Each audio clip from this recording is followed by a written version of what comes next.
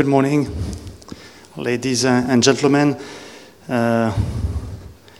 We welcome to this second day of Asbestonomy.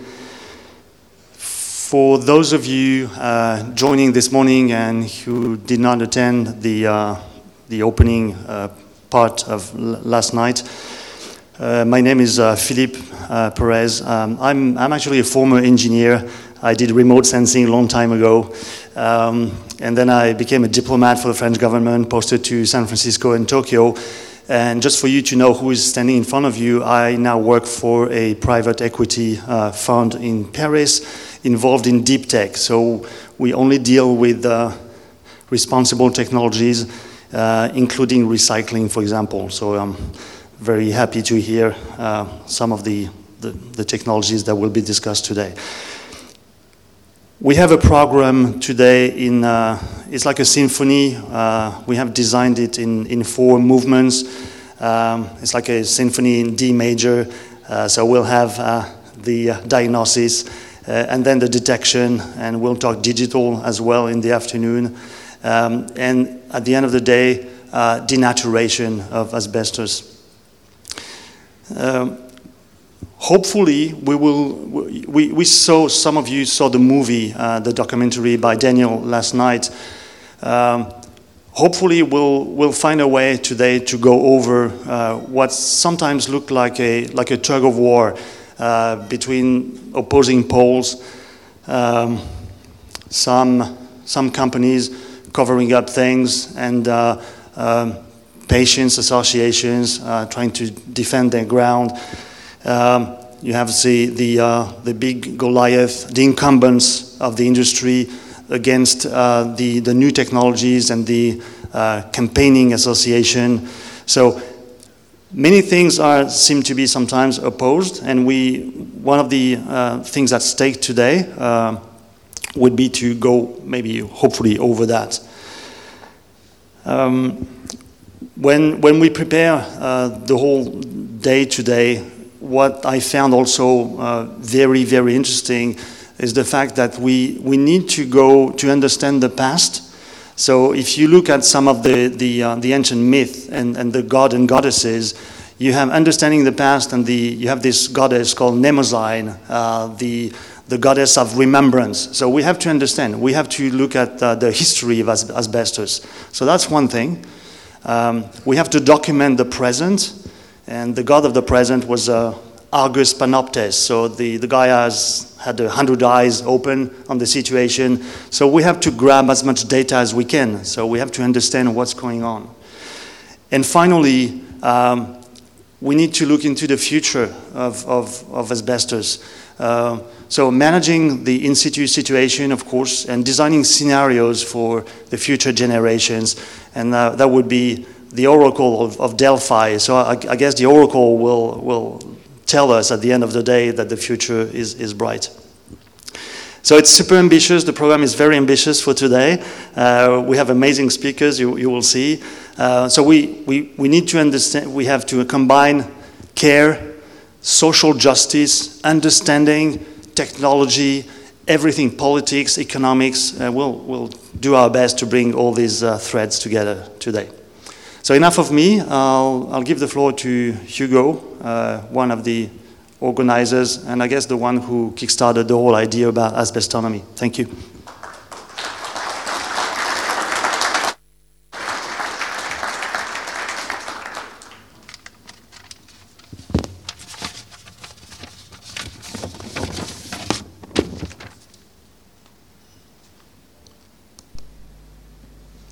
Yeah, good morning everyone.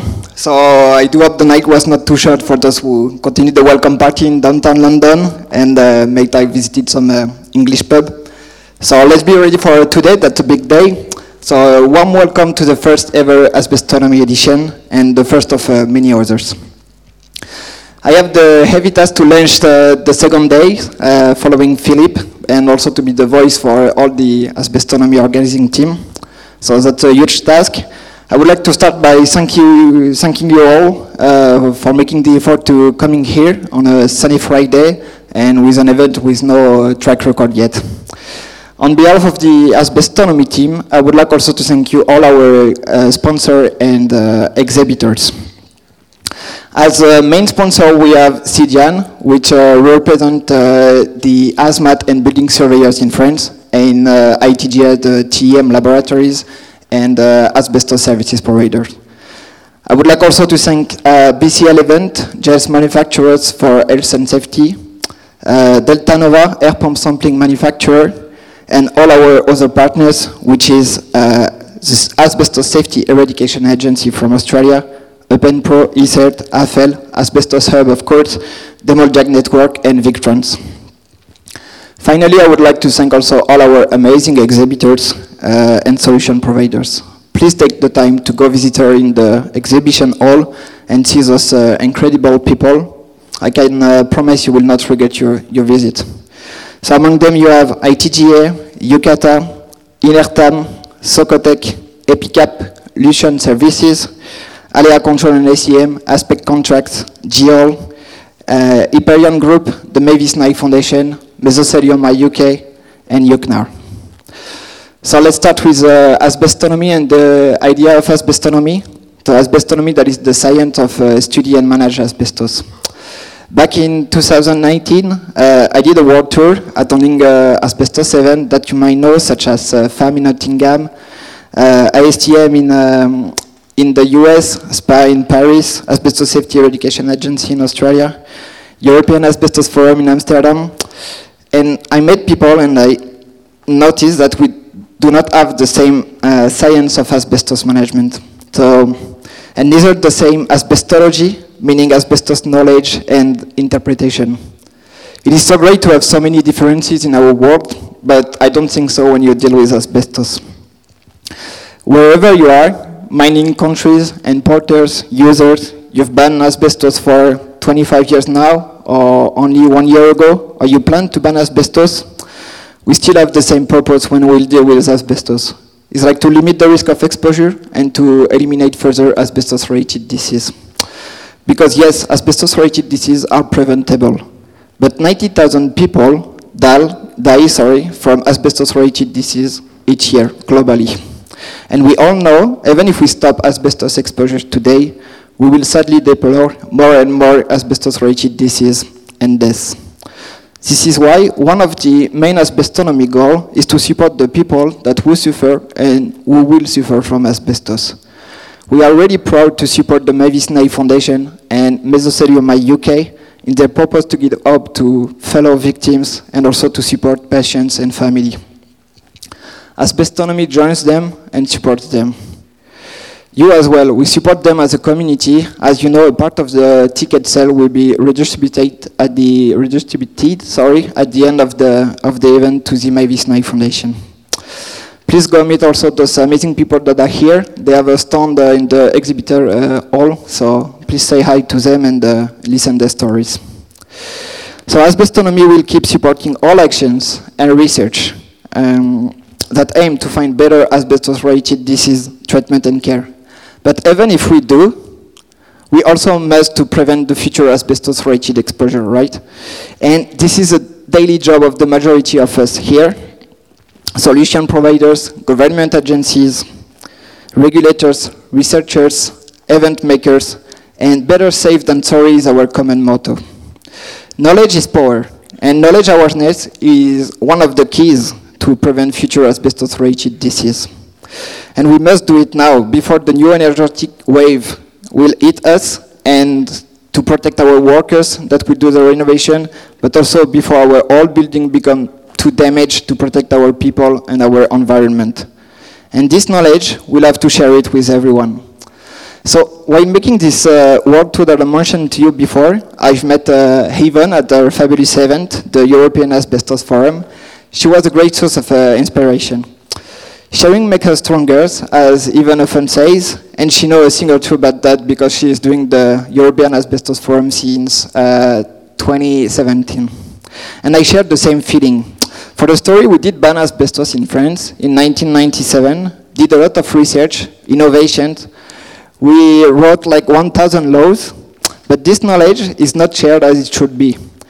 And we need to smartly aggregate all local knowledge, all local know-how to all move faster toward a safer world. Asbestonomy aims to gather international experts, professionals to share best practices and also to create synergies between all third parties. Knowledge is then one of the key pillars of asbestonomy, and knowledge sharing will be like the main word for the World Conference and the whole industry. Thanks to our amazing speaker that will bring their expertise, at the end of the conference you will know the best practices, know how to detect asbestos, you will know how to manage asbestos in situ thanks to digital tools, you will know the risk, where is asbestos, know when to remove asbestos and how to do it safely. You will know how to treat asbestos waste, and you will know the future innovation of the industry. And even maybe get new ideas for new innovations to better prevent asbestos risk. Because asbestonomy events aim to create also a stimulating environment. It is where knowledge is shared and where ideas pop up. It is where industries, government agencies, building owners will meet the solution providers. It is where business starters, students will meet partners to close the gap between innovation and daily product and services to prevent future asbestos exposure. Speaking about the future innovation, I will end the introduction by speaking about the future of asbestonomy, because that is the first edition, but that is not a one-shot. We, as a community, we will do at least one event per year, and you will soon know the next one. You can even vote about the location at the entrance. I heard Vienna, Madrid, Brussels. Who knows, but there will be an asbestonomy 2000 and 2003. We will also support more and more associations, charities, foundations, which support asbestos victims and research. We will together support asbestos removal projects that cannot be funded despite the needs.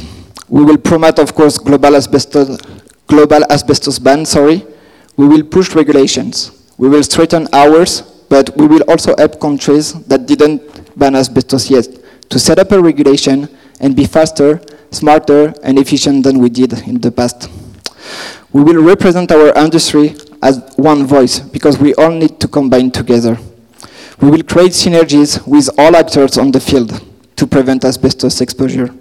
For your information today, we will sign a memorandum of understanding with IOA, that is the International Occupational Hygiene Association, to collaborate further.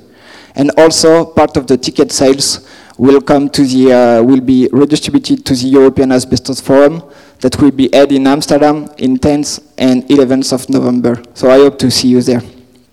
So yes, I think asbestonomy is much more than an industrial event, and you've just got on board right now. So I hope you will enjoy your day with us and the rest of the journey, because as I say, it's not one shot and it's not finished. Thank you very much. Thank you, Hugo. So we are now moving to the first movement of the day, the first part of the conference called Asbestos State of the Art. We're going to start with a video that was sent to us by Nikolaj Villumsen. He's a member of the European Parliament. He's from Denmark. He's from the left group at the European Parliament. And he's the one behind the revision, the current revision of the EU Asbestos Directive. So Nikolaj could not be with us today, but he wanted to convey his very strong message to all of us. So we're going to listen to Nikolaj Villumsen. Many thanks for the invitation to speak at this very timely event. First, let me introduce myself. My name is Nikolaj Villumsen, and I'm a member of the European Parliament and Vice Chair in the Left Group. I'm elected in Denmark, and I'm representing the Danish left-wing party, the Red-Green Alliance. Before being elected to the European Parliament, I have been 8 years in the Danish Parliament as an elected member.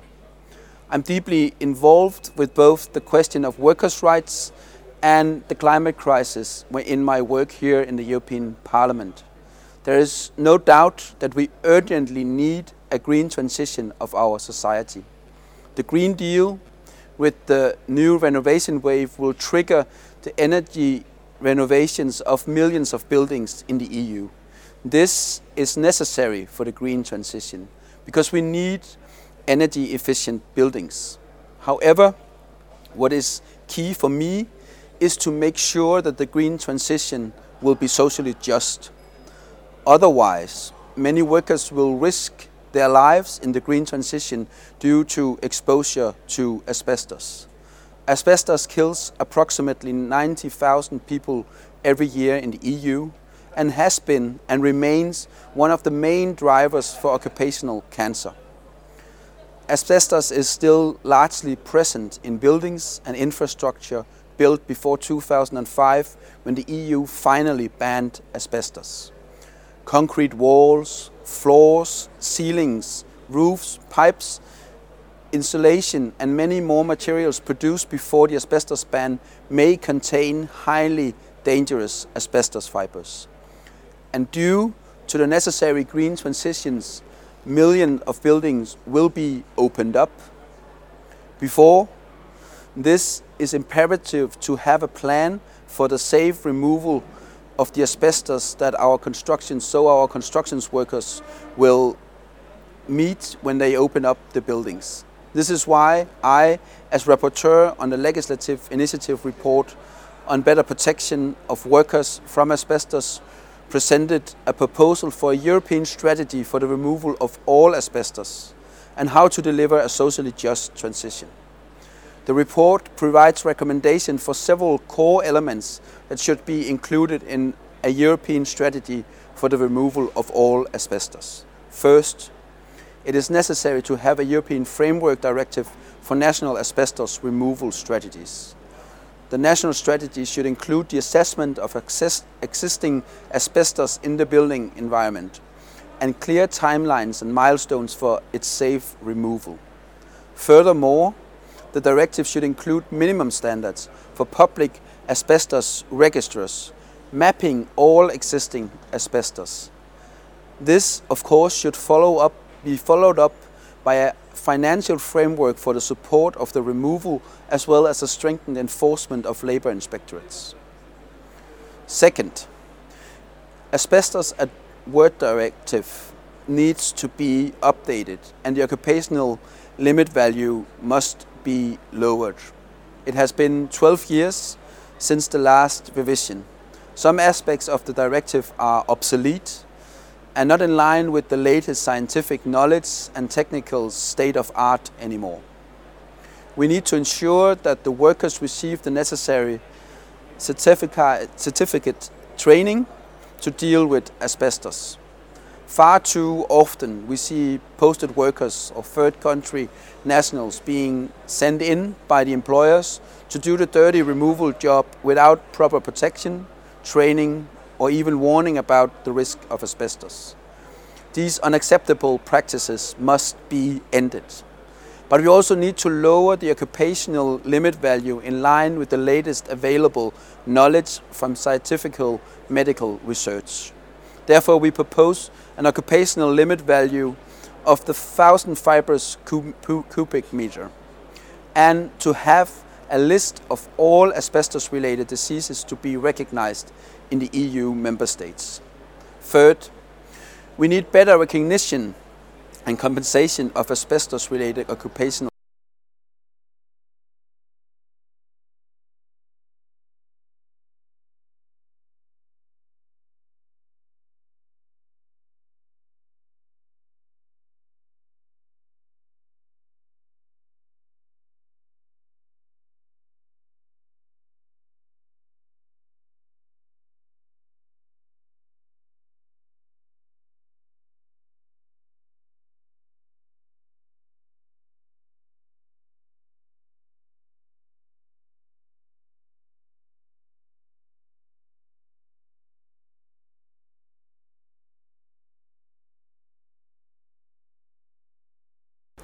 especially because the latency period can be up to 30 years after being exposed. Last but not least, we need mandatory screenings of buildings before both energy renovations and selling and renting out of the buildings. This is key to make sure that all member states will have a detailed mapping of the presence of asbestos for the national public registries. But most importantly, it will ensure that buildings are screened before being opened up for renovations. Billions of euros will be going into the renovation wave. Millions of buildings will be opened up. Thousands of construction workers will be exposed to asbestos, and yet there is no plan on how to handle this. And that is exactly why we need a comprehensive European strategy for the removal of all asbestos with the legislative action behind it. We need to ensure the protection of workers and the safe removal of asbestos. Together with the shadows from the other political groups here in the European Parliament, we managed to ensure a very broad support for the ambitious proposal here in the European Parliament. Unfortunately, this does not alone make it a reality. For all of this to become a reality, we need the European Commission to step up its ambition, because we cannot accept losing thousands of lives of construction workers in the green transition. That is why we are continuously working as a negotiating team in the European Parliament to put pressure on the European Commission to save the lives of construction workers, firefighters and other workers, and also citizens who are at the risk for exposure.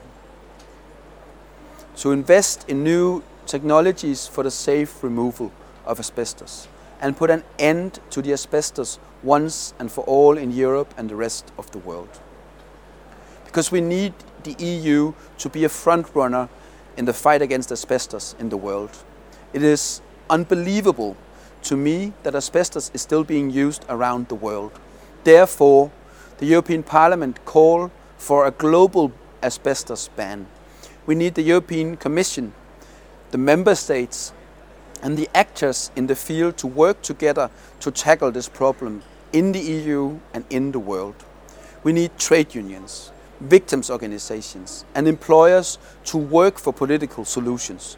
And we need companies in the field to raise their voices because their expertise is key. Therefore, I hope that you will participate in the debate about an asbestos-free Europe. I hope that I can count on your support to put asbestos on the highest agenda. Thank you very much for the invitation to speak today. Thank you to Member of European Parliament, Nikolaj Villumsen. And I guess you can send your comments and questions directly to him, to the Parliament, if you have some. So now we're going to move to the live speakers, and it's a great pleasure to start with Yvonne. You go in your opening speech. You mentioned Yvonne. You probably need no introduction in this audience, but you're based in the Netherlands, but your action is global, really. So you were trained as a lawyer, specialized in laws, occupational laws for accident and diseases. Now you're a jurist with your own consultancy firm, and above all, you're the founder of the European Asbestos Forum. And for more than 20 years, you've attended events, you've spoke at events, you've organized your own events. So you're rooted in the topic of asbestos. You'll be our first speaker for this session.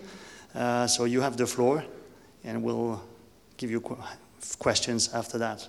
Please help me welcome Dr. Yvonne Waterman. First of all, it's wonderful to be together again after all these COVID years and to be able to see everyone and hug everyone. And it's just wonderful to be here. I would like to thank the organizers of Asbestonomy, both for inviting me and for their very kind generosity. And as the founder and president of the European Asbestos Firm Foundation, I always make a point, indeed, it's been mentioned, that sharing makes us stronger, and I think this is very true also for organizations such as Asbestonomy to work together.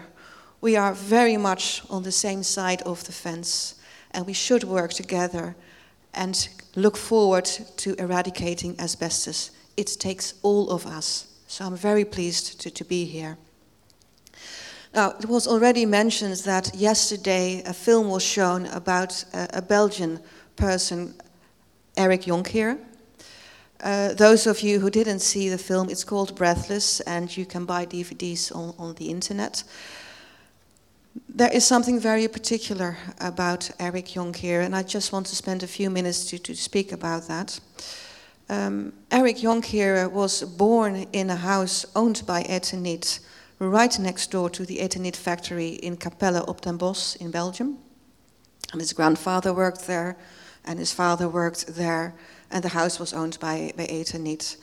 And he and his 4 brothers had a wonderful youth there, because they would basically go with their bicycles and cross over mountains of raw asbestos behind the factory and make huts and tunnels out of broken asbestos roofing plates and the like. And they found it entirely normal that every day dozens of open trucks would drive past their home filled to the brim with raw asbestos. And he once told me that it was a big nuisance because it completely ruined the hi-fi. And his father asked the owners of the Eternit factory, said, and the managers. And his father asked his boss, well, is there any harm in asbestos? And the manager did this along his desk. And he said, look, if it's dangerous, you'd never see me do this.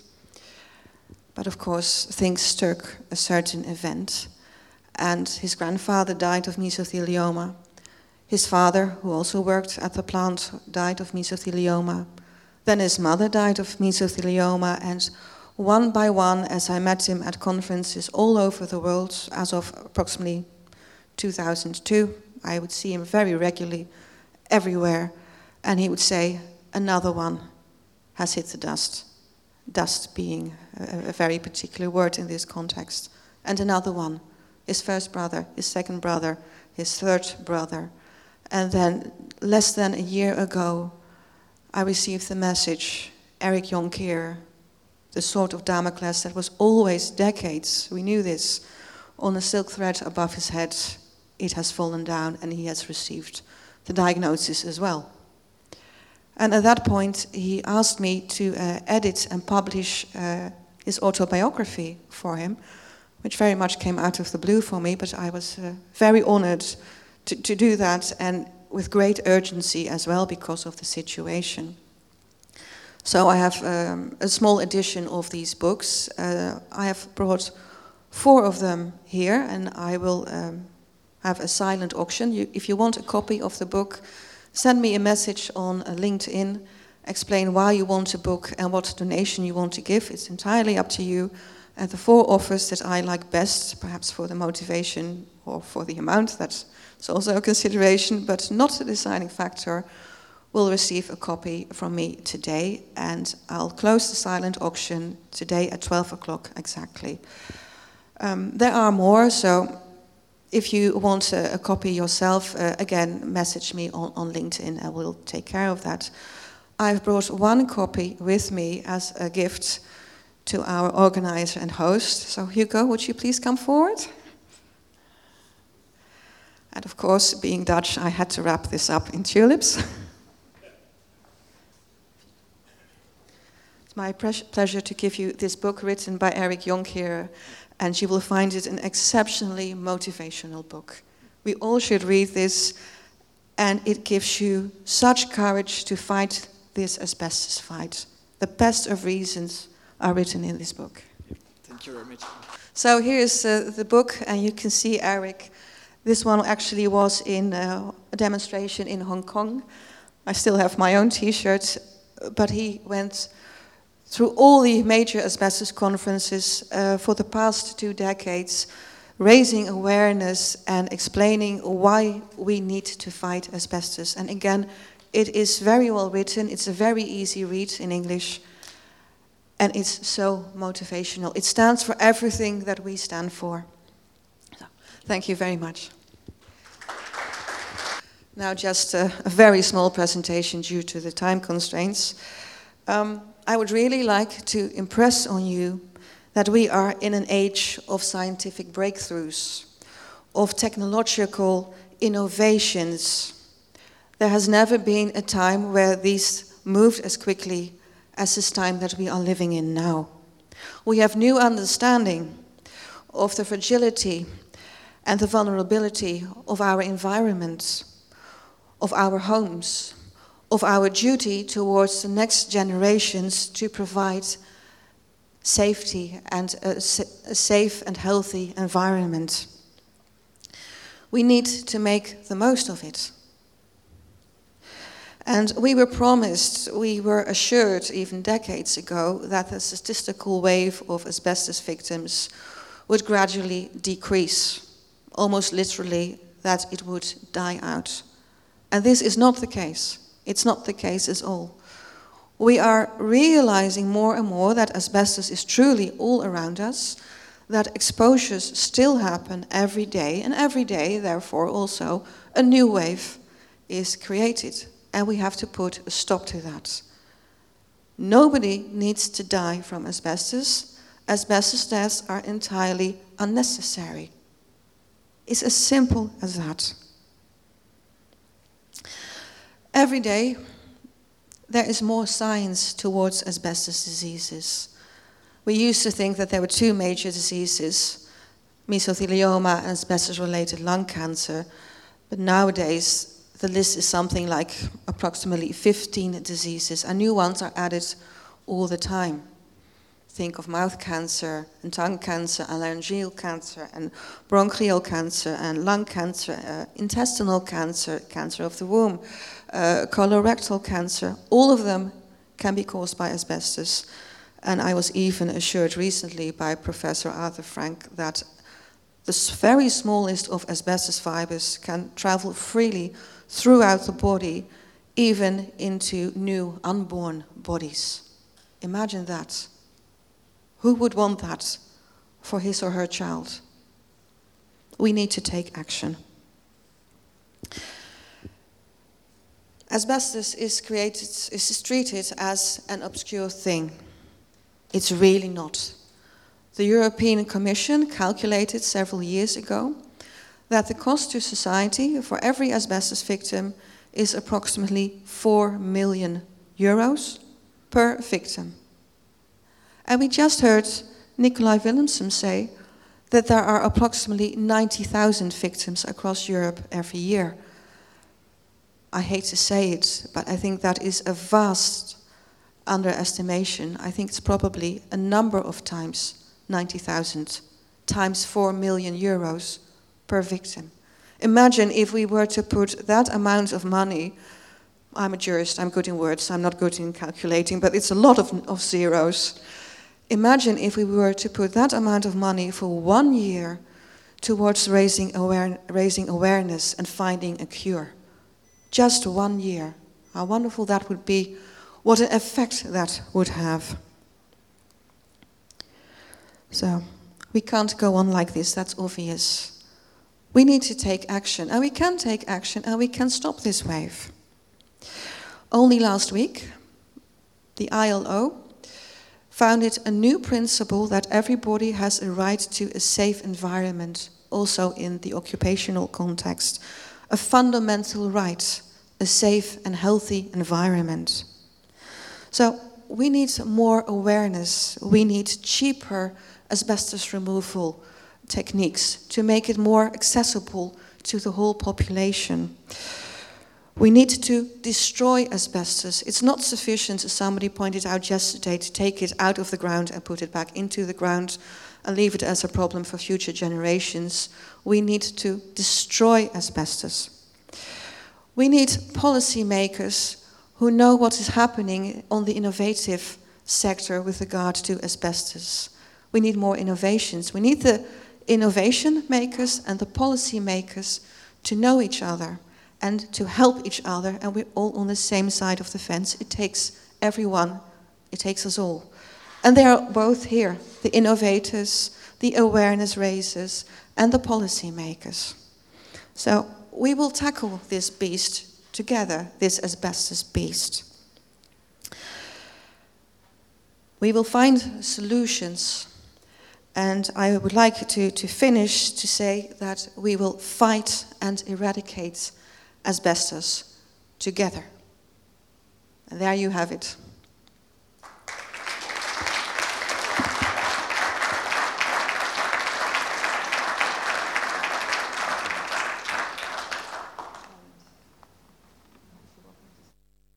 Maybe we can go back.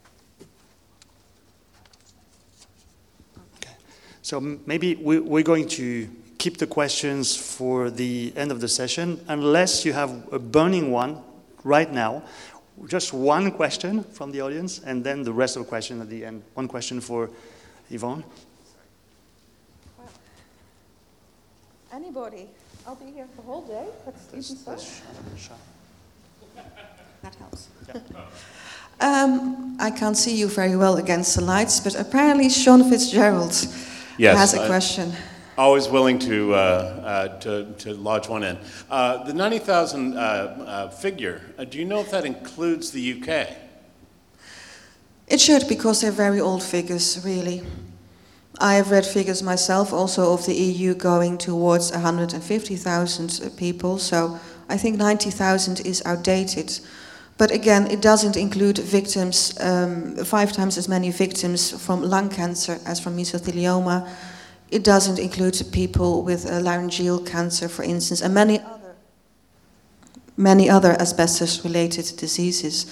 And if you were to count all of them up, and there is a very good overview in an article that you can Google, it's called The Global Asbestos Disaster by Professor Jukka Tekala. And there is a statistical attachment there, which is very much up to date. And you can simply Google that, and you'll see, even for the Netherlands, that suddenly we have 4 times as many asbestos victims as we thought we had. So I have put more questions towards that, and our National Health Commission will soon, in this autumn, provide new statistics, and I think the effect of that will resonate throughout the European Union, and we'll have a better statistical understanding of how many victims we truly have, and they will be far, far more than the old outdated concepts. Well, you know the saying, you have lies, very bad lies, and then you have statistics. There are far more than 90,000. Thank you. You're welcome. So we're now moving to the second speaker of this session, Sven de Mulder. Sven will join me on stage. You're the team manager at OVAM, the public waste agency of the Flanders region in Belgium. You have 20 years experience in asbestos removal, so a lot of experience on stage.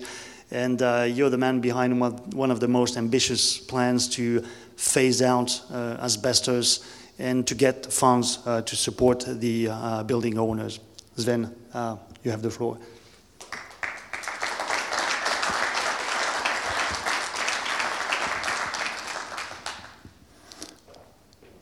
Good morning. I'm Sven. I'm a policymaker, and I want to tell you my story. It sounds a bit like an introduction for an AA meeting, and in fact it is. I want to tell you my story, and we are an anti-asbestos meeting called ASBESTONOMY. And for me, the birth of ASBESTONOMY proves that there is a new wind blowing, a new momentum regarding the awareness and the approach to the asbestos issues.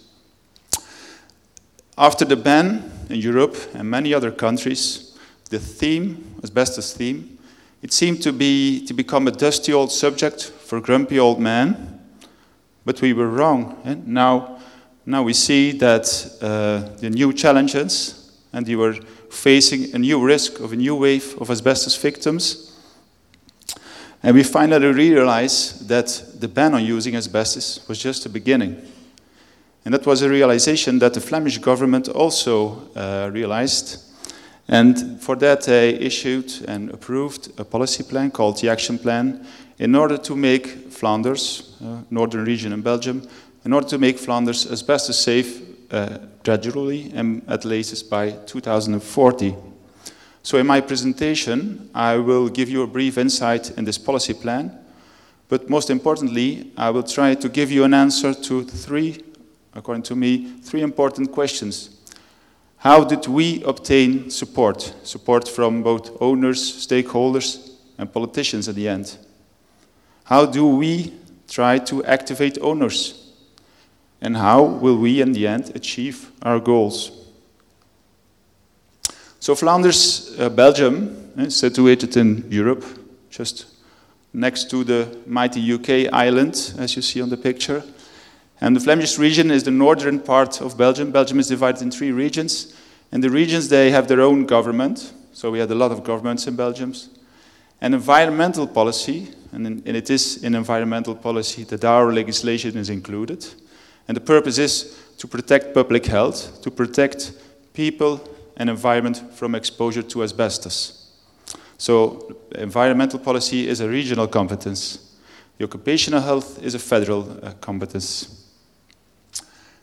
In Belgium and in Flanders alone, there were approximately more than 20 asbestos processing sites.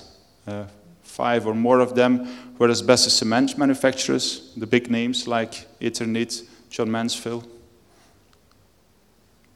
And we are trying in Belgium for decades to become world champion in soccer. We hope that it would be the case with our golden generation we now have, with De Bruyne and Hazard and Lukaku. But hope is fading away. Sadly, we were world leader in importing raw asbestos per capita in the 60s and the 70s. We imported around 54,000 tons a year on raw asbestos fibers. And we made a lot of our manufacturers, our processing sites, they made a lot of asbestos applications. And there were more than 3,500 known asbestos applications. Every year there's a new application that surveyors can find. And our buildings, and it all went to our buildings, our infrastructure. And we estimate for the Flemish region that there are 3.2 million buildings potentially containing asbestos. 2.8 residential buildings, almost never with an asbestos survey, because there's no legislation mandatory for that. 0.4 million buildings are non-residential buildings, like offices, schools, public buildings, and they should have an asbestos survey, because it's an employer's obligation, it's mandatory, but it's not often the case. At the time of 2018, before the action plan was approved, we found out that the chance of asbestos being present in one of those buildings is 70 to more than 98% if there was no thorough renovation. We did some sampling in 300 Flemish random schools, and we found that in 98% of the schools asbestos was present, and in 60% of the cases asbestos was in a very poor condition and an urgent measure was necessary. So they were just not aware. Same for demolition surveys. In more than 90% of the demolition survey, where destructive asbestos surveys are included, 90% of them, there was asbestos found. So schools, farms, social houses was always in the same range. So based on several estimations, we estimated as a starting point in 2019 that there are still 3.2 million of asbestos still present in our buildings and infrastructure. So that is our starting point. So there's a lot of asbestos, vast quantities in our buildings and infrastructure. And there's also the problem that just the mere presence of some asbestos applications starts to become a risk, a danger, an exposure risk. And that's the case because all those different kind of binding compounds, like cement and other stuff, plaster, it's weakening, it's falling apart due to aging, weathering, other external conditions like, for instance, in farms, livestock gases, vibrations, the movement of building parts, airflows, and so on. So you get exposure risk just by the mere presence of asbestos applications. Typical example, of course, asbestos corrugated sheets, where weather conditions, hail, freezing, heat, movement out of the roof truss, and so on. So you get small asbestos cement particles coming into the sediments of rainwater drainage systems, sewage systems, or in the soil underneath if there's no gutter at the roof edge. and an apparently local, specific, isolated problem, like, for instance, a deteriorated insulation around central heating pipes in a boiler room, can cause a much wider risk. For example, the pictures in the right were taken in a Flemish school, where the boiler room also was used as a stock for chairs and tables. And several times a year, teachers, children, and their parents, they came into the boiler room, they took the chairs and tables, they wiped off the white asbestos-containing dust, and they put it in school to organize a party. So, given these challenges, we were able to convince the Flemish government to take action. We suggested a policy plan which they approved in 2018, and it led to the whole new set of legislation in the environmental legislation, and a whole new set of instruments to support owners to map the asbestos problem and to help them to remove the asbestos problem. This year, at the end of this year, an asbestos survey will be mandatory when you sell your home, your apartment, your building. It will be mandatory for all buildings potentially containing asbestos, so year of construction 2000 or older. By 2032, we want to have a national, national. We want to have for all buildings potentially containing asbestos, an asbestos survey present. It's an owner's obligation. 2034 is a first removal milestone in which we try to achieve a removal of all asbestos cement in the outer shell of buildings. And besides that, we also want to have removed all accessible friable asbestos. And then we come to our final goal, the asbestos safe condition, in which all remaining accessible asbestos in poor condition is removed. So that is, in a nutshell, the plan and the goals we achieve. But so I come to one of my first questions, is how did we get the support from both stakeholders, representative of building owners, and finally the politicians themselves. Well, a very important aspect, as I used in my introduction, was new storytelling. There is a new situation off the beaten track of occupational health and asbestos industry. We have a false feeling of safety after banning asbestos. The problem was not solved by banning it. We have new insights based on new studies. There are new risk situations. And even more, the risks are not just in an occupational context. No, the risks are very close to you, at your own home, for your own children, at school, at the office, maybe when you're in a hospital. There are lots of examples of exposure risk that we detected. So we are now facing, at this time, a spike in asbestos victims, the number of asbestos victims, due to regrettable witnesses from a regrettable asbestos part. We are facing a new victim wave, as Yvonne also said, if we don't undertake action. So now the potential scope of people being exposed is 6.4 million citizens in Flanders, and not only workers and employees. So that was the new story, the new insight, and based on that, we designed a policy plan, and we went first to our stakeholders. And stakeholders, you have allied stakeholders, like the building federations, the unions, and you have stakeholders who are doubting or resisting. So together with our ally stakeholders, we could convince our stakeholders who were doubting or resisting. And by the time we went to politicians, and when they would consult their constituency, their voters, their stakeholders were already convinced of our policy plan. They were already supporting it. Besides that, for politicians, it was also very important to back our policy plan. It was backed with several studies on new risk situations, and especially a social cost-benefit study. And this study proved that the asbestos safe scenario had a gain compared with doing nothing, business as usual, and compared with the asbestos-free scenario. And I know asbestos-free, it's a much more powerful and sexier headline, but it's just simply not realistic, both practically as financially. And it's no politician that will go for that. We also conducted some pilot projects in order to test new instruments to support owners. So with a total package and with this new story and with the backup of our stakeholders, all of those stakeholders, we could convince both politicians in the coalition of the government as well as the opposition parties.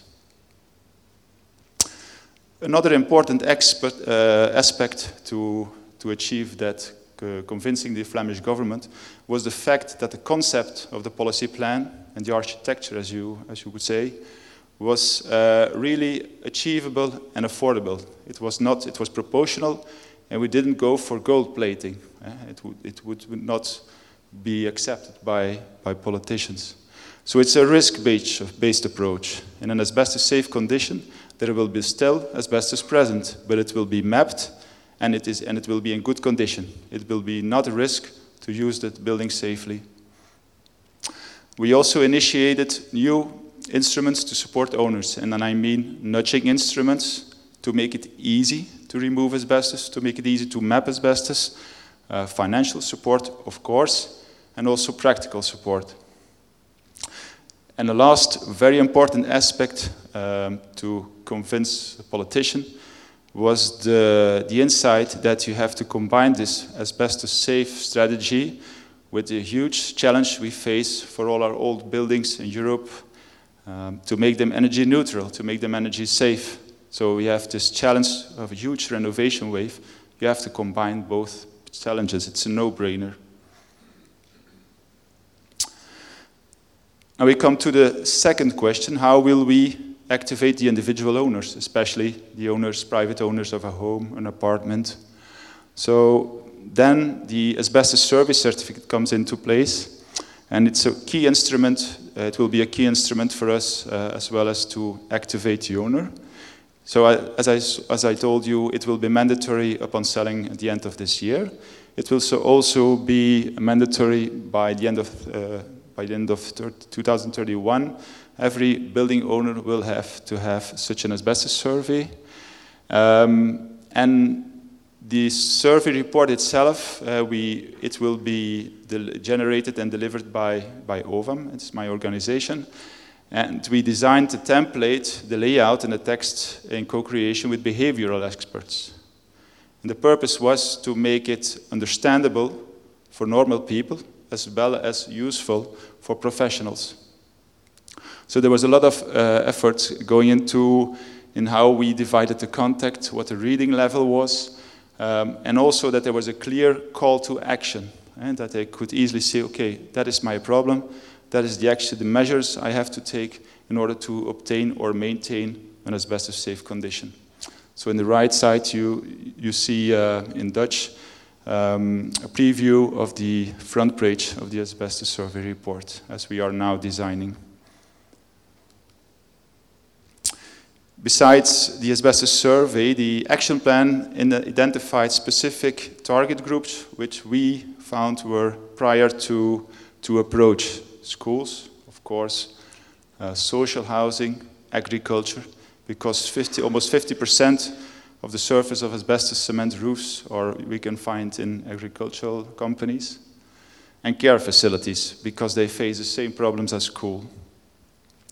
And with each of them, OVAM initiated a sector agreement in which the sector representative, they commit themselves to achieve goals in order to have asbestos-safe buildings. And in exchange for that, OVAM offers support. And the support, some examples of the support are a free collection of asbestos cement on location, or we offer framework contracts that you can use with certified asbestos removers. We offer a free asbestos survey update, and we also give financial support for schools. And for schools, for instance, it's up to 50% of the asbestos removal cost. So in the period between the start in 2018 till now, the Flemish government already released more than 100 billion euros in funds to support the instruments, to support owners in surveying and removing asbestos. Some examples are the private, also every private owner in Flanders, in every community, they can use a cheap collection of asbestos waste at home, as you see in the right picture. It especially focuses on small annexes, typically with asbestos cement corrugated sheets or slates, removed by doing themselves or working with a certified contractor. It's both possible. And you also see in the instruments the clear political view to combine both the asbestos safe policy as well as the energy renovation angle. So we initiated subsidies to combine the removing of asbestos cement roof and installing insulation of the facade and the roof. We also subsidized for non-residential buildings the removal asbestos roof combined with the installation of solar panels. And for private owners, they could also use in certain regions the subsidized grouped removal with co-financing. So I come to my third and probably most important question. How will we achieve our goal? Our goal will be achieved when we, in our central database, see that every of the 3.2 million buildings potentially containing asbestos has an asbestos survey and has a conclusion, asbestos safe. Then we will know, okay, we will have achieved our goal. So this central register, this central database will make it possible for us to search, to conduct queries in order to see that we are still on schedule in the following years. And we will also be able to take targeted measures and adjust policy, adjust instruments to maybe certain target groups that need it more than others. So it will also be possible to make it accessible for law enforcers. For instance, if there are urgent measures necessary or there are very high exposure risk, then local law enforcement can access the database and they can enforce in order to persuade the owner to take measures. Okay, so I came to the end of my story. I'm not at the end of my rope, but keep in mind that the banning of asbestos is just the beginning. And I'm really convinced that an approach on tackling the asbestos issue anchored in environmental policy, but also aligned to sustainable building management and aligned to renovation, energy renovation policy has a great potential and has a great opportunity to tackle and solve the new asbestos problems after the ban. Thank you. Thank you again, Sven. And now to close this session, we're going to Charles Pickles, so the local speaker. So Charles is the founder of the Airtight Asbestos campaign, aiming at changing the standards at managing asbestos in situ. As most speakers, beginning of the day, he has over 20 years experience in asbestos. He founded some time ago the leading UK asbestos consultancy firm, which has been sold, I guess, now. So his stakes has been sold a couple of years ago, so there's no vested interest. So Charles, you have the floor.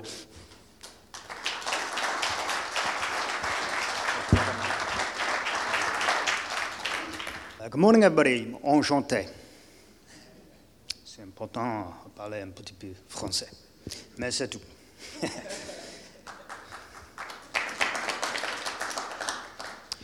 Okay, the first thing to say is that all asbestos is dangerous, but the main risks today are not actually here in the UK or in Europe.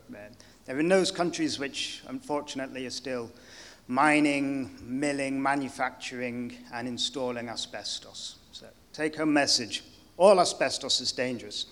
But thankfully, due to the work of our previously and currently from our legislators, enforcers, and you lot. Give yourselves a round of applause, please. The surveyors, the analysts, the campaigners, the removal contractors, everybody here, we do such a marvellous job in clearance by clearance, survey by survey, piece of law by piece of law, taking away the UK's #1 occupational killer. We may be talking about legacy issues with asbestos now, but it's still absolutely lethal. So, legislation works. Hopefully this will move on. Good.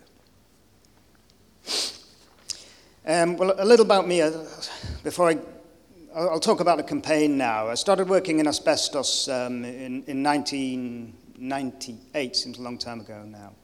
And about 3 years after that, I got fed up with my boss, as you do. So I started my own company, and we were always kind of ruthlessly innovating and seeking out and adopting the latest technology. It's a right buzz to work in a company at that stage, and it was always about a kind of ruthless pursuit of innovation, technology, and indeed excellence. So I carried on, and it was doing really well, and basically the bigger the company got, the less interested I got in the actual business, but I've still maintained this absolute passion for all things asbestos and asbestos consultancy. I'll give you my definition, if you like, of asbestos consultancy, which is stopping people breathing in asbestos fibers. So that was my sort of guiding principles during the company. And as I say, the more I got surrounded by accountants and advisors and lawyers, the less excited I got about that stuff, and the more I wanted to just bang on about, just do asbestos consultancy. And what kind of upset me and compelled me to act was whenever I was talking to colleagues about our current asbestos management regime here in the UK, I'd ask them a question about what do you reckon to the inspection regime, or what do you reckon to the air monitoring regime, or the training regime, or the accreditation regime. They go, oh, it's not that good, Charles, is it? No. Well, no, it's not. And then we'd talk about it for 5 minutes and slurp a sort of tepid coffee. And I'd go, well, what are you going to do about it? And they'd sort of go, well, it's not my job, Charles. And I thought, well, that's no flipping good. This is asbestos, UK's #1 occupational killer.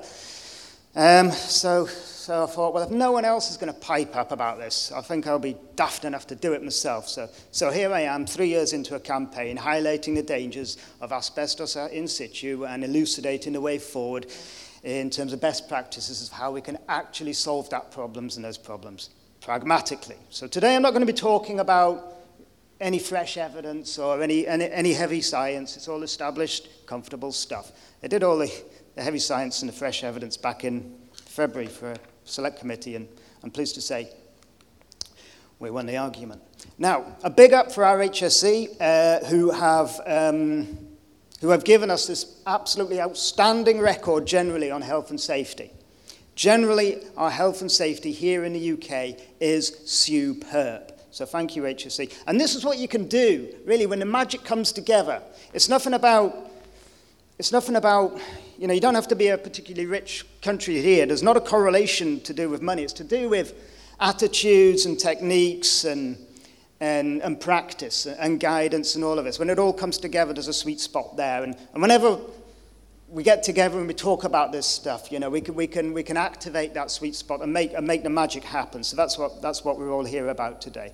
I was talking to many people last night about a paradigm shift in asbestos, where we kind of move on and we accept that asbestos in situ might just be a risk, and then we move on to embracing the techniques to really address those issues. So we're tremendous at health and safety, but we're not that good generally at asbestos safety. So let's be clear. This is a historical graph. We're looking at current mesothelioma rates, or current-ish, and as a result of historical asbestos imports. And as you can see, the UK, unfortunately, is in a league of its own. There's clear water in between the UK's death rate from mesothelioma and everybody else's. And that's probably, almost certainly, because we imported more asbestos per capita than anyone else in the world, and more specifically, more amphibole asbestos than anyone else in the world. And you don't really get to hear about this by attending the normal conferences here in the UK. You've got to come to an international conference, and then the scales from your eyes fall from your eyes, and you realise that actually we're not that good in the UK. In fact, we've got the worst record in the world. And we've been like that, really. Well, we've had legislation since 1931, after the Merriweather and Price report. We had the 1931 Factories Act. So the point is that if that had been sufficiently robust in 1931, we wouldn't have any deaths from asbestos today. But the legislation has always been too little, too late. And that's forgivable, actually, because the science has moved on, and it's perhaps reflects the latency period of mesothelioma. Well, it was forgivable until about 1980, but it hasn't really been forgivable since then, because we've known. So all we can really do against this is use the best technologies and the best techniques, and have the best current practice. So now we're going to look at how our current practice is compared to others. But before we do that, a quick kind of rundown on our law, at least here in the UK. Our law is superb, actually. It's dynamic and it's future-proof, and it basically it involves the concept of evolving and updating as best practice evolves and updates. So that's absolutely superb. So what we ought to be doing whenever a new technology or technique looks at it comes out, is looking at it carefully and invoking it into our legislative body and our practices. We do that for other areas, and that's perhaps why our health and safety generally, but not with asbestos, is very, very good in the UK. And the other thing about the law is behaviour doesn't protect you from asbestos, because when you touch asbestos or when you inhale asbestos, it doesn't actually hurt, it only kills you later in life. I was talking to a gentleman last night, and I said, how many times have you shoved your fingers in an electric plug? And he said, I've done it once, and I've done it once as well. And I said, have you done it again? And he said, no. Well, nobody does. Nobody's daft enough. Your behaviour self-regulates. That doesn't happen with asbestos. The point is, therefore, that the law and the practice and the guidance needs to be sufficiently strong to protect ourselves from our own behaviours. Okay, so here we have a table comparing and contrasting different national approaches and different asbestos management regimes. So you've got to really step outside your own industry circles, your own national circles, out of our echo chamber, and come to a conference such as this, or such as the European Asbestos Forum, and seek out the best, speak to the best people, and seek out best practice. Well, you can see really that, I'm of the opinion that our industry here is, our practice here is somewhat ignorant and hubristic about the current risks from asbestos in situ. Therefore, I think we're repeating the same sorts of mistakes that we have done since the 1930s. We know, and we have a growing trend of mesothelioma deaths just from those who've worked in buildings containing asbestos. They've never worked with asbestos directly. Now that matters, because that situation continues to this day, and as Sven mentioned, the materials are not getting any better, they're getting worse. And it matters more so because our children, the next generation, are exposed to these buildings, and therefore to the exposure from the asbestos there. So what's utterly depressing is that we can reasonably expect mesotheliomas into the 20s, 60s, 70s, 80s, and 90s. We've just got to do something about that. It's unforgivable. We all know, we've got the knowledge, and if we've got the knowledge, we've got the obligations. So you can argue really about the efficacy of any one of these given measures up on the board here, but together there's a clear winner and there's a clear loser, and there's various countries in between. But the UK, we're missing best practice by a country mile. What's happened in the last 20 years is that the technologies such as the testing technology and availability of those techniques, and indeed on the technologies of databases, digital data collection, manipulation of databases to elucidate what the problems are, those two factors have increased enormously over the last 20 years. And the inverse is true of the costs. The costs of doing these have plummeted over the last 20 years. So there's been a complete inversion in that cost the best practice argument. And we've yet to reflect that here in the UK. We need to do some serious catching up. I'll repeat, we've got the worst asbestos legacy issues in the world. So I'll just bang on about one specific aspect of practice here, which is our air monitoring regime. Well, there's only really one relevant safety measure which we use for asbestos, a known zero threshold carcinogen and the UK's #1 occupational killer. And it's set at a known dangerous level. So which kind of upsets me.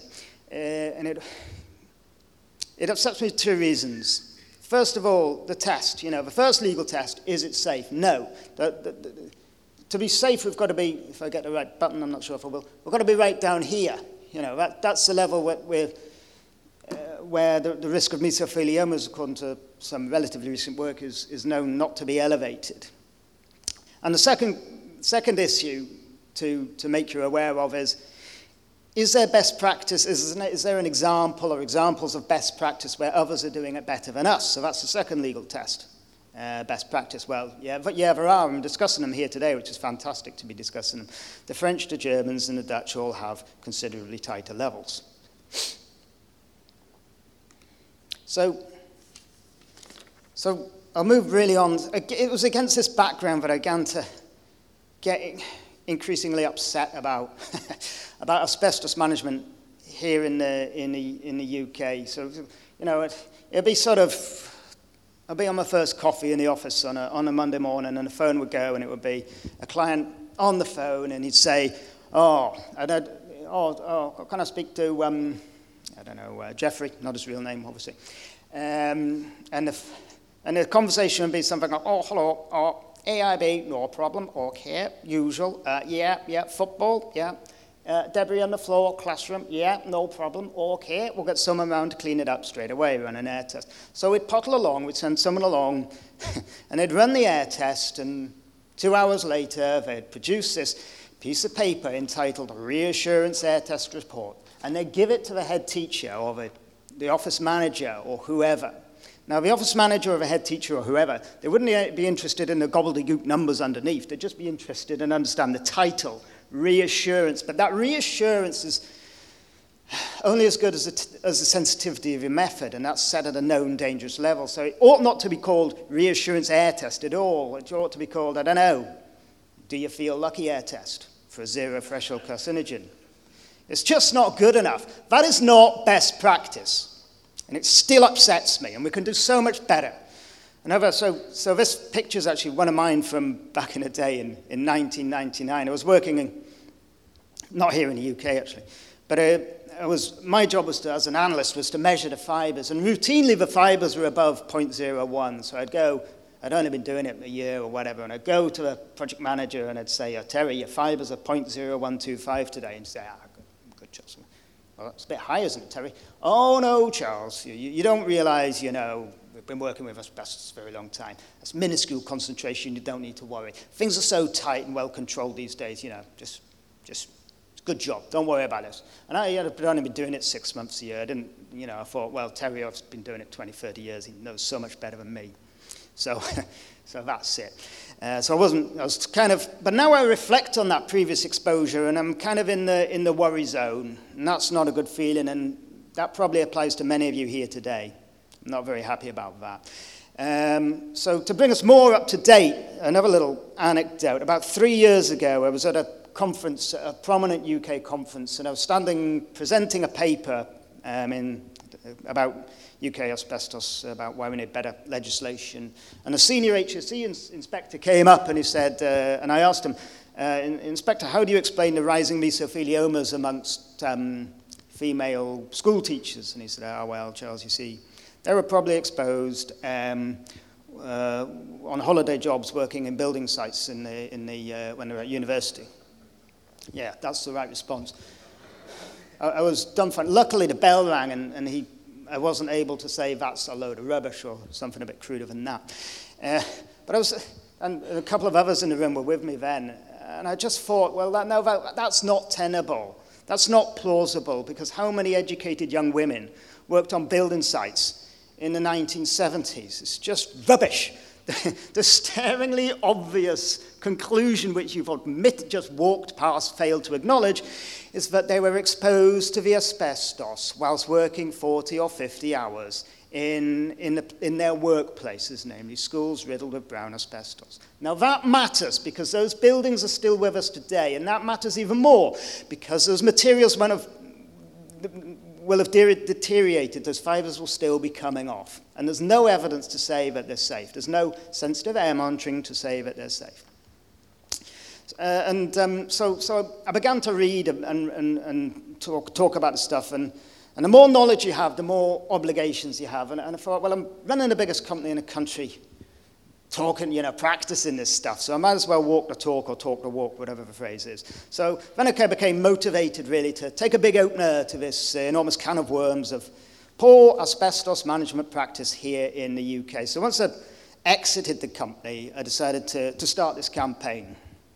And we're 3 years in now, and I decided to do it differently. There was no point just kind of going to speak to the same people and using the same techniques, so it was going to be different. And that old maxim springs to mind: if you don't change anything, you can realistically expect to make no change. So the campaign's all about trying to bring best practice to asbestos management today. And it's all about preventing future deaths from mesothelioma in 40, 50, 60, and 70 years' time from now. We can't do anything about those fibers which have already been inhaled, unfortunately. Yeah, moved on. Where are we now? Right, so the results. Well, 3 years on, I'm quite pleased really with the results we've got. Normally you wouldn't really, could have just got absolutely nowhere, and I thought in the first 6 months or even the first year, we were going to get absolutely nowhere. But the results are now tangible. Things have just moved on. Again, I was delighted to speak to Sean Fitzgerald earlier on last night, and we were talking about paradigm shift, and I think we're there. That really resonated with me. And the paradigm shift is, well, our existing line for asbestos in situ here in the UK is that asbestos in situ is of zero risk. That's now untenable. Nobody, hopefully, is going to defend that line anymore. Asbestos in situ is a risk, and we've got to do something about it, and that's the paradigm shift. Also, due to conferences like this, we've got a much better awareness of the techniques and the technologies. Thank you, Sven. Now, if we've got this awareness, and we've got this awareness of technology on the techniques, and we've got this awareness that we do have a clear and current risk, then we are together obligated to do something about it. So I was very pleased to get into conversation with Stephen Timms for two reasons. He's chair of a Work and Pensions Select Committee, one of our parliamentarians, sits in this wonderful building. It gives you such faith in democracy and faith in the system and faith in people when you've got a sensible and intelligent person who's prepared to listen to you. So he commissioned this inquiry into the efficacy of our asbestos management regime here in the UK. And I'm pleased to say that he came up with this big long list of his recommendations, which I won't bang on too much. Some are firm recommendations, and some are go away and do more research on it.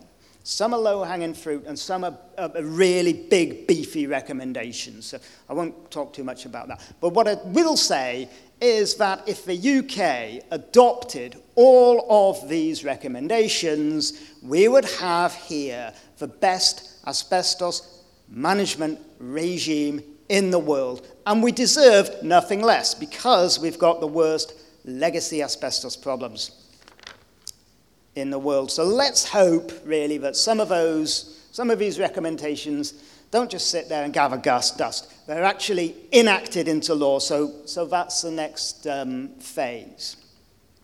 Now, if you happen to be in the HSE, or if you happen to be in the Department for Education, listen up, because I'm now going to tell you how it ought to be done. So Sven's already done that as well, and others will. Okay, it's all about prioritization. It's all about asbestos safe rather than asbestos free. But some of the stuff is just too hot to handle. We know that, for example, only 12% of the asbestos in the UK was the amphibole asbestos. All asbestos is dangerous, but when it's in situ, we need to perhaps worry about the amphiboles more than the chrysotile. Then we look at the fiber types. Again, amphibole is, from the research, established academic research, and from the mesothelioma stats, considerably more dangerous than the chrysotile. Children, the earlier you are in life exposed, the longer the cancers, mesothelioma, has to do its evil work and manifest itself. A child of 5 has 5 times the risk of an adult of, say, 30 of contracting mesothelioma when exposed to the same number of fibers. Clearly, children, therefore, are more vulnerable. And the likelihood of disturbance, these two, the fiber, they're just not in the algorithm at all at the moment. Likelihood of disturbance, we've just got to accept that disturbance is more likely to happen when you've got a building full with boisterous children. So when we come into policy and advice here, we can park academic nuance because it doesn't help. You've got to be totally unequivocal. So yes, there is lots of academic nuance, but I'm just going to park it. I'm going to be utterly blunt here. Very blunt. So how on earth do you prioritize a plan? Amosite, 100 times the risk. Children, 5 times the risk. Schools and social housing, twice the risk. The algorithm spits out a figure of 1,000 times the risk. You've got this unholy trinity of multiplicant risk factors. When you've got these, management in situ just isn't going to work. And the mesothelioma stats from, for example, teachers tell us that management in situ is not sufficiently robust when you've got this terrible combination, amosite, children, and schools and social housing. The existing algorithm spits out a score of, 12, R1, for example. And that kind of, it's totally inadequate and excuses inaction. That's the real risk. And these schools, these structures just need to go. We've got to accept that they're just too hot to handle. We can, existing regimes and a longer strategies more than acceptable for the lower risk stuff. So we're talking about floor tiles, stair nosings, gaskets in boiler houses. But this stuff, off the dial, I'm afraid you can't manage it in situ. And the mesothelioma stats from teachers now and later in life, school children will be the same. That's baked in. So that's where you start on the national strategy for prioritised removal. Primary schools, first 5 years, we've only got about 1,500, 2,000 of them again. If we had a database, we'd know, but we don't. A database would be very useful. And then you move on to secondary schools, then barracks and stuff like that, and nursing accommodation and office blocks, and so on and such forth. Sensible strategy. And in the meantime, we ought to be using the very best air monitoring techniques to ensure ourselves of the ongoing safety of these buildings prior to demolition. So what are we going to do next? Well, we can't undo past exposure, unfortunately.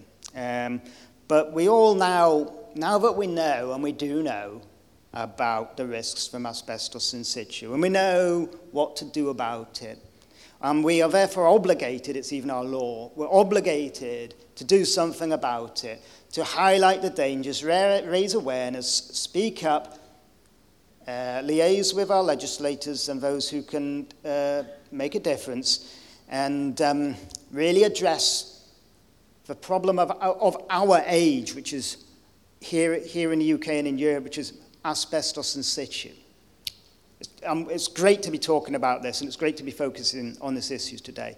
So this is a paradigm shift, the risk of asbestos in situ, and together we can do it. That's what Yvonne said, and I agree. Together we can do it. Thank you very much. Now it's time to wrap up this first session of the morning.